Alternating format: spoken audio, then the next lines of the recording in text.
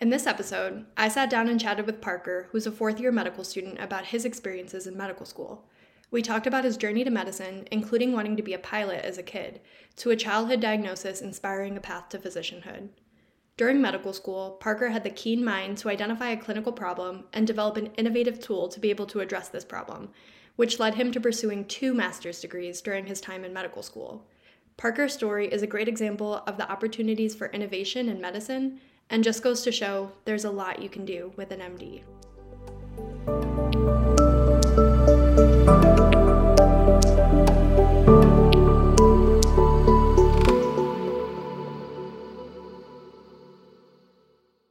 Welcome, Parker. Thank you so much for agreeing to be interviewed on our podcast series today.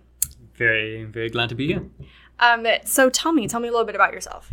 All right, so I am a fourth-year medical student here at the University of Michigan, but I've been doing a lot of other things in addition to medical school while I've been here.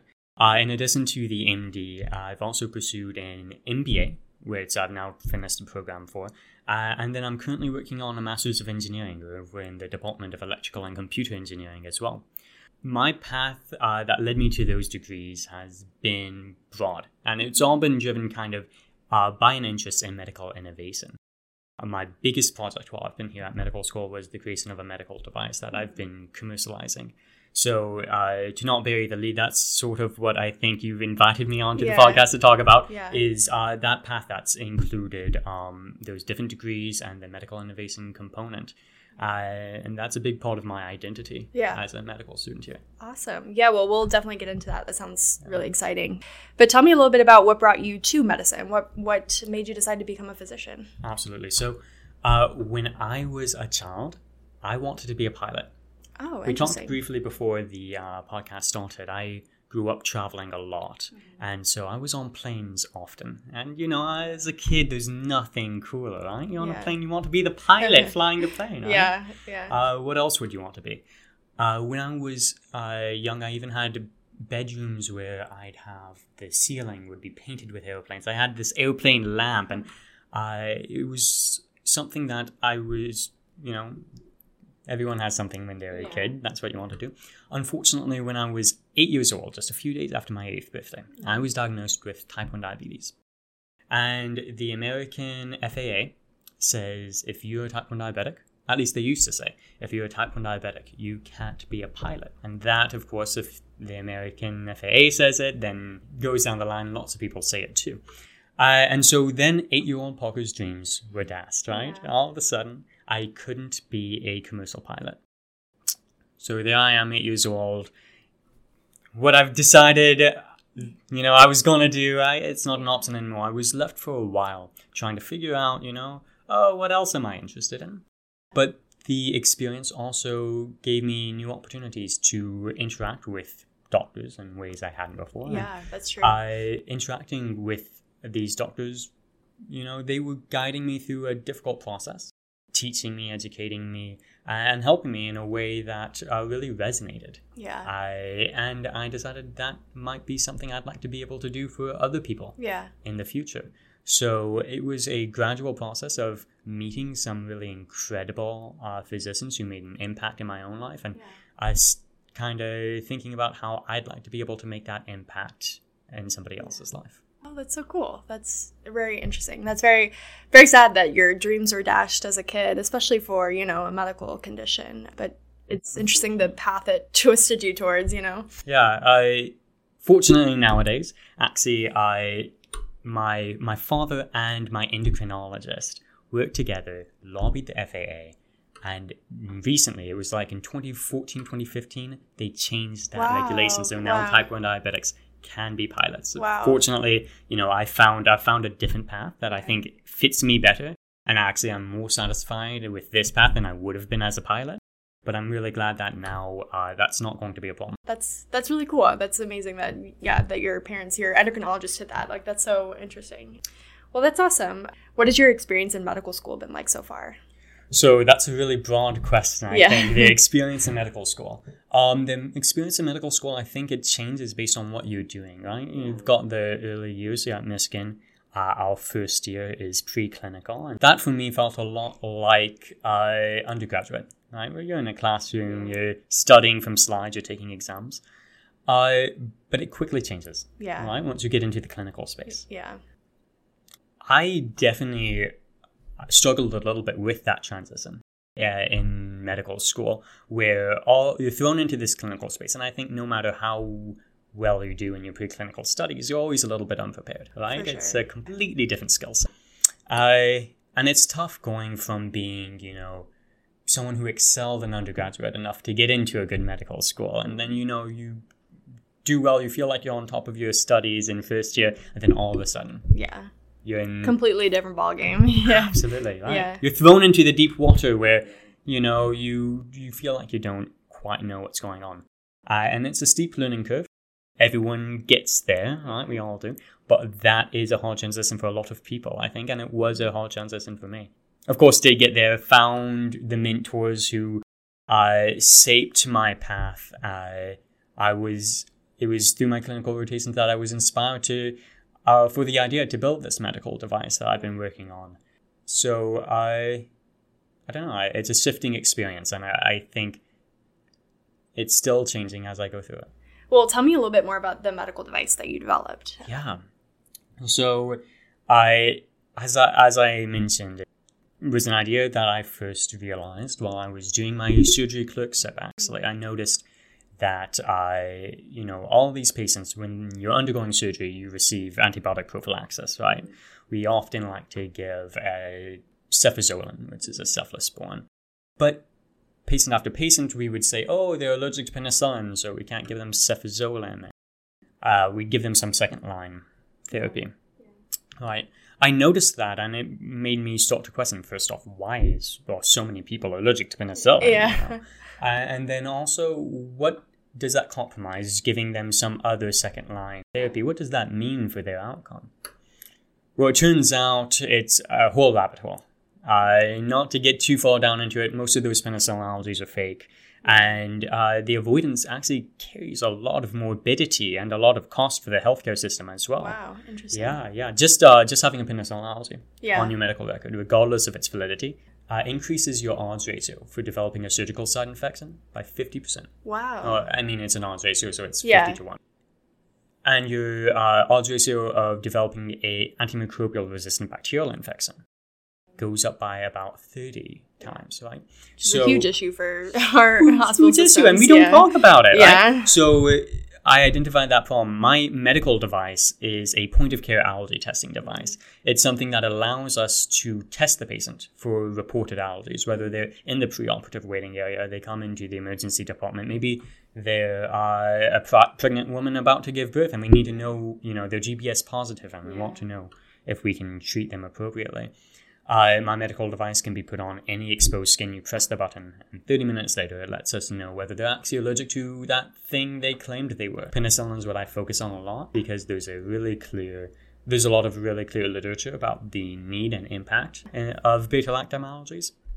But it can be used to test for any type 1 allergic reaction, so any IgE-mediated reaction. Wow, that's so cool. That's super needed. It sounds like and just amazing that you kind of identified that problem and then also came up with this really novel way to address it, which is amazing. It's been something that I've poured a lot of energy, a lot of my time and passion into while I've been here as a medical student. It's not an easy thing to balance, given the rigor of a medical school education, but it's been perhaps the most rewarding part of it for me.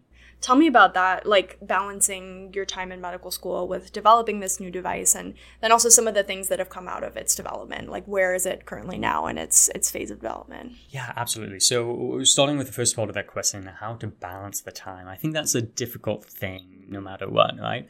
And people deal with this in all different sorts of ways when you're a medical student, right? Some people have families.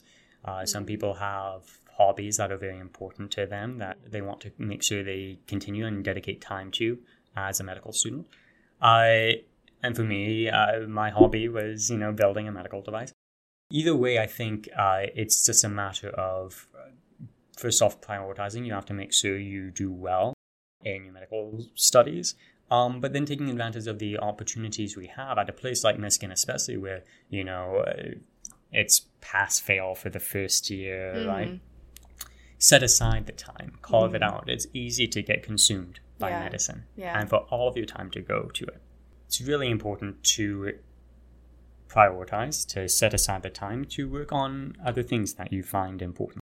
And that's just a conscious decision you have to make. As far as where the medical device is now, it's come a long way. So I've been working on this since 2018. Wow. Right, so it's been a long time in development. Right now, it's actually in clinical trial. Oh, awesome. So we're actually using it in a non-inferiority trial to prove non-inferiority, no surprise there, against the gold standard, which is skin prick testing conducted by an allergist, so that we can show that the device is able to detect and read and interpret allergic wheals in a similar fashion. Awesome. That's so cool. It's been great. There's been a lot, in between coming up with the idea and it being in clinical trial. I've learned a lot about the business aspect of it. Commercialization of biotechnology is a very complex field, it turns out. And it's led me on a path to getting an MBA, to studying engineering. And I've traveled around the country to pitch competitions as well, where I've met a lot of really interesting people working on a lot of really interesting solutions to, some of the most important problems that I think are facing healthcare especially. So I could talk about that alone for a long time, but it's been a really interesting journey. What role do you think innovation plays in medicine, both for yourself and for the field as a whole?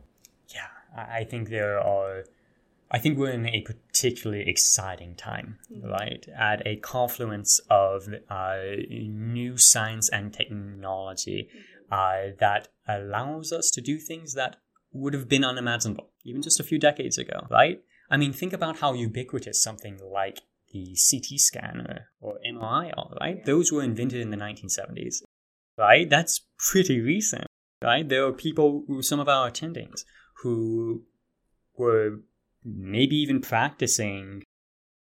Yeah, they might have been at the start of their career practicing before we had CT scanners. Yeah. Wow. And think about how much that changes clinical care today.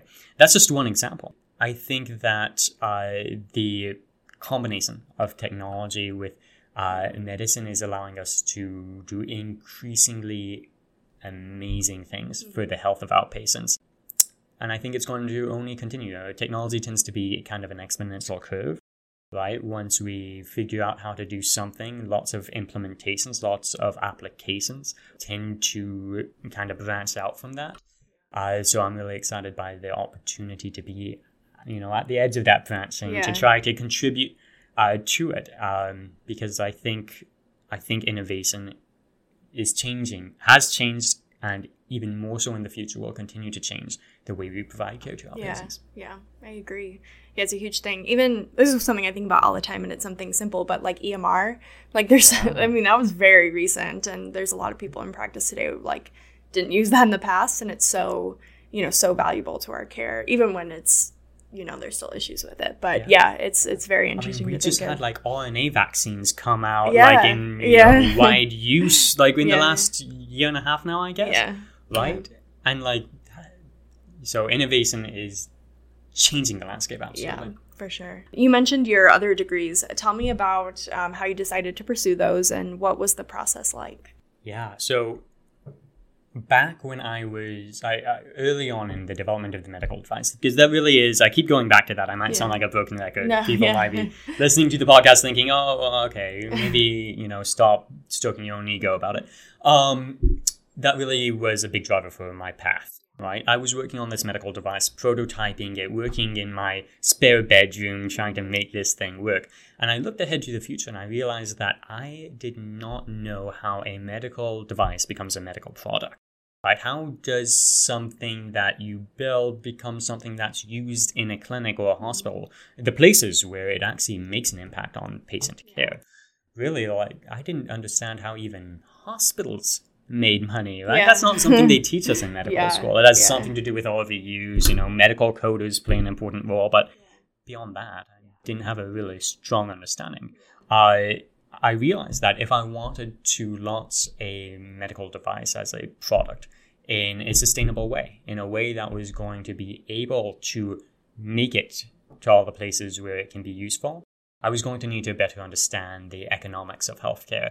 And so that's what drove me to pursue the MBA. I wanted to understand better that kind of bridge between research and development to commercialization. And props to our business school here.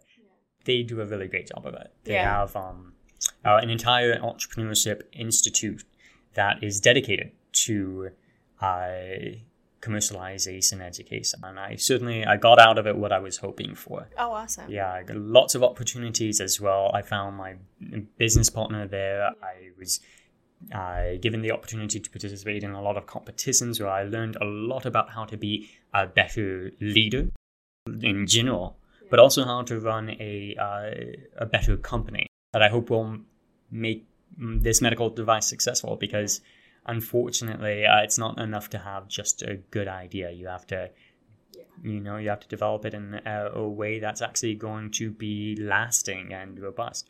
Granted, with all of that, I had the time to continue working on my device, right? And I was building on the business, and now I've hired a few people to work on the business, right? We are in clinical trial. Things are, we're talking to the FDA. Things are really advancing. And it made me realize, too, that, early on in a startup, you kind of do everything. But if things go well, right? If things actually succeed, you're eventually going to have the opportunity to kind of focus your time, focus your energy. And so I took a look at the kind of behaviors, the sort of actions that my company engages in, and thought about, where do I find the most happiness? Where do I get the most fulfillment out of? I realized I really do like being on that sort of early research and development part of it. So I fortunately had enough background and knowledge to prototype this device myself. But like I said, I've been working on it since 2018. A lot of that has been trial and error, right? Lots of failures, lots of setbacks, lots of having to research and learn how to do new things to overcome obstacles. And it took me much longer than it probably would have taken somebody who was much more knowledgeable about the subject, right? So I realized that if I want to be able to carve out this role for myself in the future, medical innovation, kind of working on research and development, there's value in pursuing formal education in sort of that, design and prototyping sort of aspect. And that's what drove me to study electrical and computer engineering, so that even though a master's might not make me an expert in that field, at least it will arm me with the ability to speak the language of engineers and understand the kind of mental frameworks that they engage in, so that I can be a better leader in the kind of research and development space. That's awesome. And you said you're in that master's program currently. Yeah, I mean, awesome. How's it going? You know what? Frankly, they probably shouldn't have admitted me. I did not have the background. I do not have the prerequisites. But I'm learning fast, and I'm learning a lot. Right? So it's fascinating material. I think electrical engineering is a much broader field than I realized. Back in 2018. So I'm learning stuff all the way from manufacturing to signal processing, and it's a really interesting community to be a part of. Lots of people who are builders who want to make stuff, and I really get along with those people. That's awesome. Have you had experience in this? I know you said, this is your first time doing something like this or doing this master's too, but tell me where the interest in innovation and, product making came. Yeah. So I've always been the sort of kid, it's a cliche, but I was the kid who took things apart and to see how they worked and try to put them back together in different ways. I've always been kind of a tinkerer, liking to build things. But I didn't have any formal engineering experience, no formal engineering background or education. Just sort of, ad hoc sort of, learn as you go sort of stuff. I had tried my hand at entrepreneurship before. I launched a company while I was in undergraduate. It was a software as a service sort of, actually meant to help people get into medical school. Ultimately, it failed, but that's okay. I learned more about entrepreneurship from that experience, trying to build a product and bring it to customers than I have learned in any other way, right? So, for anyone who's listening who is interested in entrepreneurship, that's absolutely my best advice is go ahead and try. Go ahead and fail and start failing as soon as you can, right? But again, no, formal background. So I kind of had that mindset though of like trying to find problems and think of solutions. And I think that's a muscle that you train. I think it's hard when you're not used to it. You go through your life every day kind of just doing things the way you're used to doing them. And there might be inconveniences or problems, but you've figured out, and everyone around you's kind of figured out ways to work around it, right? The patients are allergic to penicillin, we'll just give them vancomycin instead, So it's a muscle you have to train, kind of searching for those opportunities where you say, wait, why though? And what does that mean? And how could we maybe do it differently?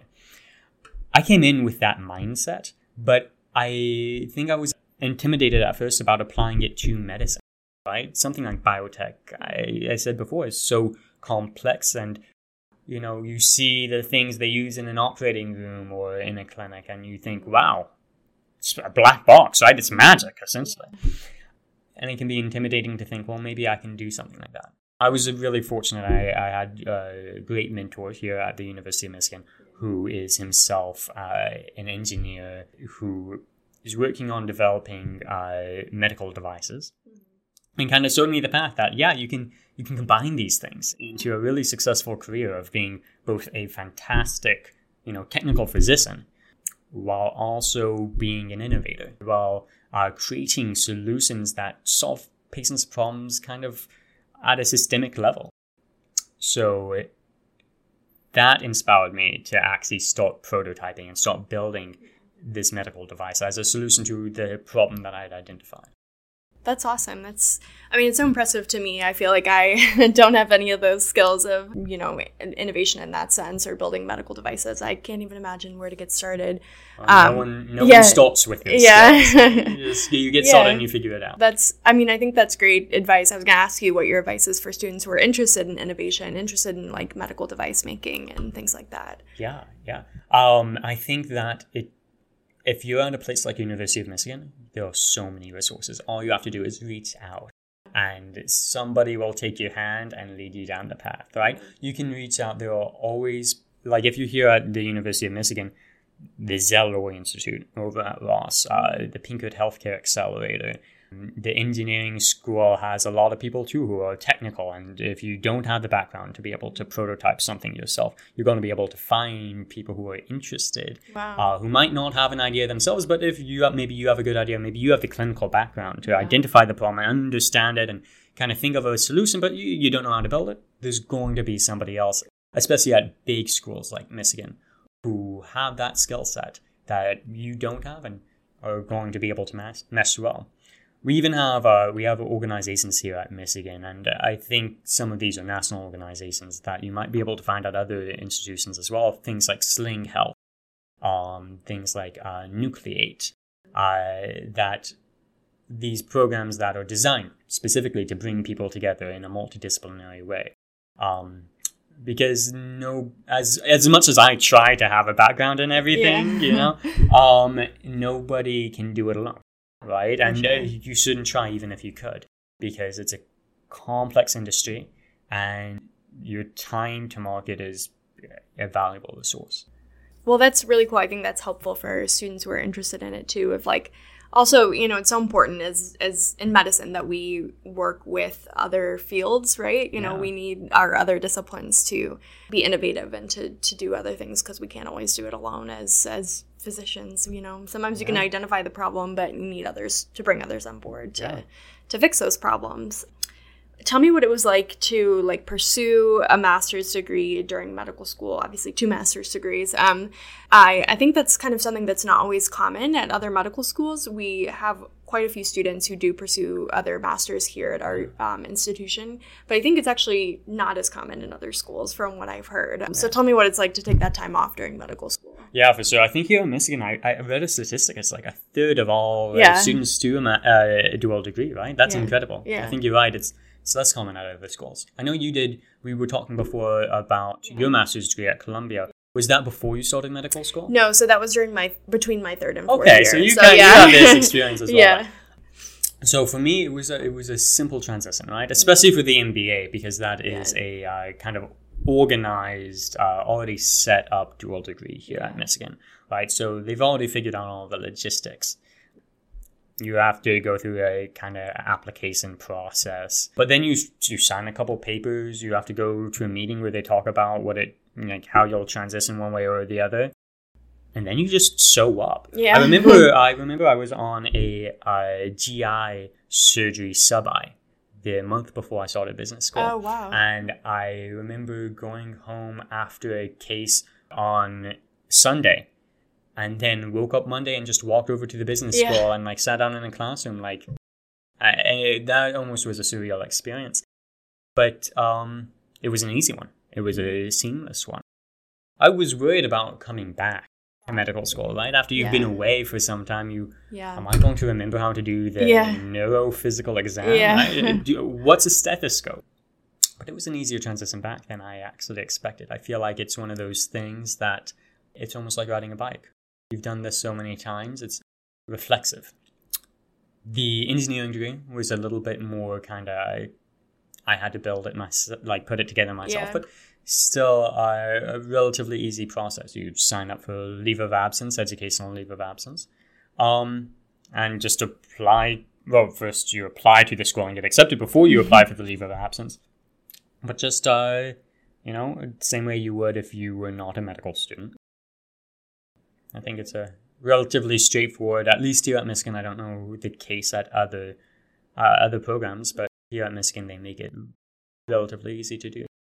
Yeah, you're right. I think that transition back can be really scary after being out of the hospital for so long. I actually was like, I can't believe they just let me leave for a year and then come back and see patients. It was very overwhelming. But I came back in August and came back on a psych rotation, and I was like, I haven't done psych in forever. I was so nervous, but it was an easy transition back, easier than I expected it to be. So I would agree with that. It is overwhelming, but I also think the same thing will happen before residency too. You'll have quite a few months out of the hospital, and then all of a sudden jump in with so many more responsibilities too. So I think so. Definitely. What role do you think medical knowledge plays in our lives, outside of clinical medicine? I think you've touched on this topic of ways in which we can utilize, our medical knowledge to be really innovative to impact, medicine.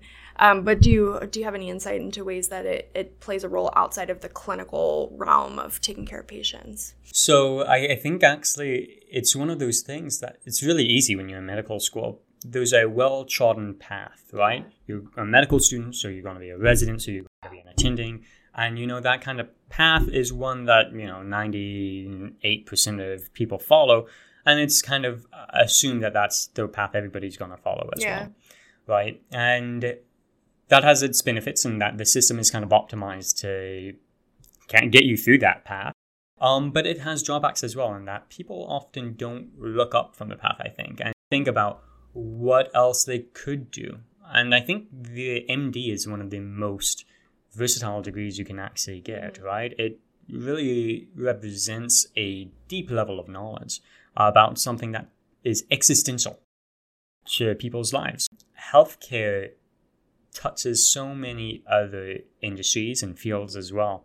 And I think there's actually a whole lot you can do with an MD if you decided not to do the classic residency path, or maybe even in addition to residency path, like I'm doing the innovation aspect in addition. I have friends who did the MBA with me and then have gone off and done consulting now. I have one that is working for a boutique healthcare consulting firm out in California and just loving life. I know some people who have decided to be teachers. You can get into medical device, obviously. You can get into pharma. I think there's a wide range of things you can do with the knowledge and prestige of a medical degree that just is not well publicized, not well known amongst medical students. Obviously, I think medical schools, they want us on that path to residency, and that's kind of their design, right? They want to, create doctors, right, who are going to take care of patients. But I do think it'd be interesting to think about more ways, even in like not just taking a different path, but adjunctive ways that you can, do other things with your MD, like you mentioned, like the medical innovation. And I think it would be super worthwhile to like explore those different topics within medical school or provide education on them to medical students. Yeah. I think that was sort of like the strategy behind the Paths of Excellence curriculum they were trying to do here. I don't know how that's going now, though. Yeah. The Paths of Excellence are different. They're paths at our medical school here where you can explore different topics that you're interested in. Were you in a Path of Excellence? Yeah, I did the innovation and obviously, yeah. Yeah, and I was in the humanities one, so it makes sense. Yeah. But yeah, there are different ways that you can explore your interests kind of that are outside the field of medicine, but also like adjunctive to it, that you can utilize, which, I think it's beneficial and worthwhile. It's also helping you to create this well-rounded person who's not just, going to the hospital and coming home and, not doing anything else, like you mentioned, super interested in other passions that you have. Which is not to say, right, it's a super important job, obviously, being a clinical physician. Yeah. The people who do just go to the hospital and take care of patients, I mean, nothing wrong with that. But for those who have interests outside of that, it's absolutely possible to combine those interests with clinical medicine. Then I have a question kind of related to, you've had 4 years of medical school and these 2 years of these degrees, and these are all like very transformative education processes. How do you feel like your professional identity or your sense of identity has changed over the course of medical school? I think medical school is a transformative experience. You grow a lot, you learn a lot. You learn whole new ways to communicate with the people around you, new ways to think through problems. And that kind of carries over to every other part of your life as well. As far as my professional identity, I think, was part of the question there. I certainly came in when I was like my first year thinking, of course, I down the same path as everybody else. I was just going to, keep my head down and go be a resident and go be an attending and do clinical medicine. It's of course like great path, but I had kind of accepted in the back of my mind that I had to put off these other interests and these other things I wanted to do. I think as I became more comfortable with medicine, as I became more comfortable with the hospital and interacting with patients and like everything that goes into it, I came to shift my perspective a little bit, to understand myself not just, I'm going to be a physician, but like, I'm going to be somebody with medical knowledge. That means I can take care of patients. It means I can do these other things as well, making it become part of my identity instead of me becoming part of being a physician, becoming a part of my identity rather than I am a physician. Yeah. If that makes any sense.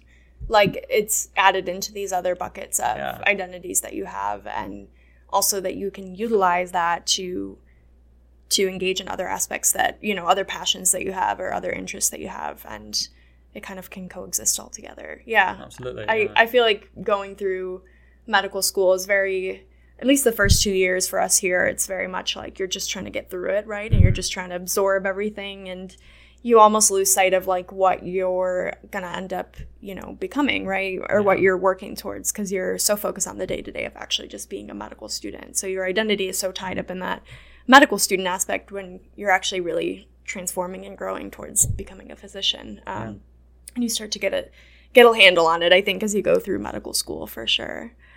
Well, thank you so much. This has been really informative. I really appreciate you chatting with me today. Absolutely. Is there anything else you wanted to talk about or mention about your experience with medical school? I guess I would just try to summarize and say that, if you're coming into medical school, if you're in medical school, if you have any other interests, like each of us have done, pursue it. Yeah. Like, make it a part of your career, because the career of a physician can be versatile. You can craft your niche. All you have to do is reach out and start building it.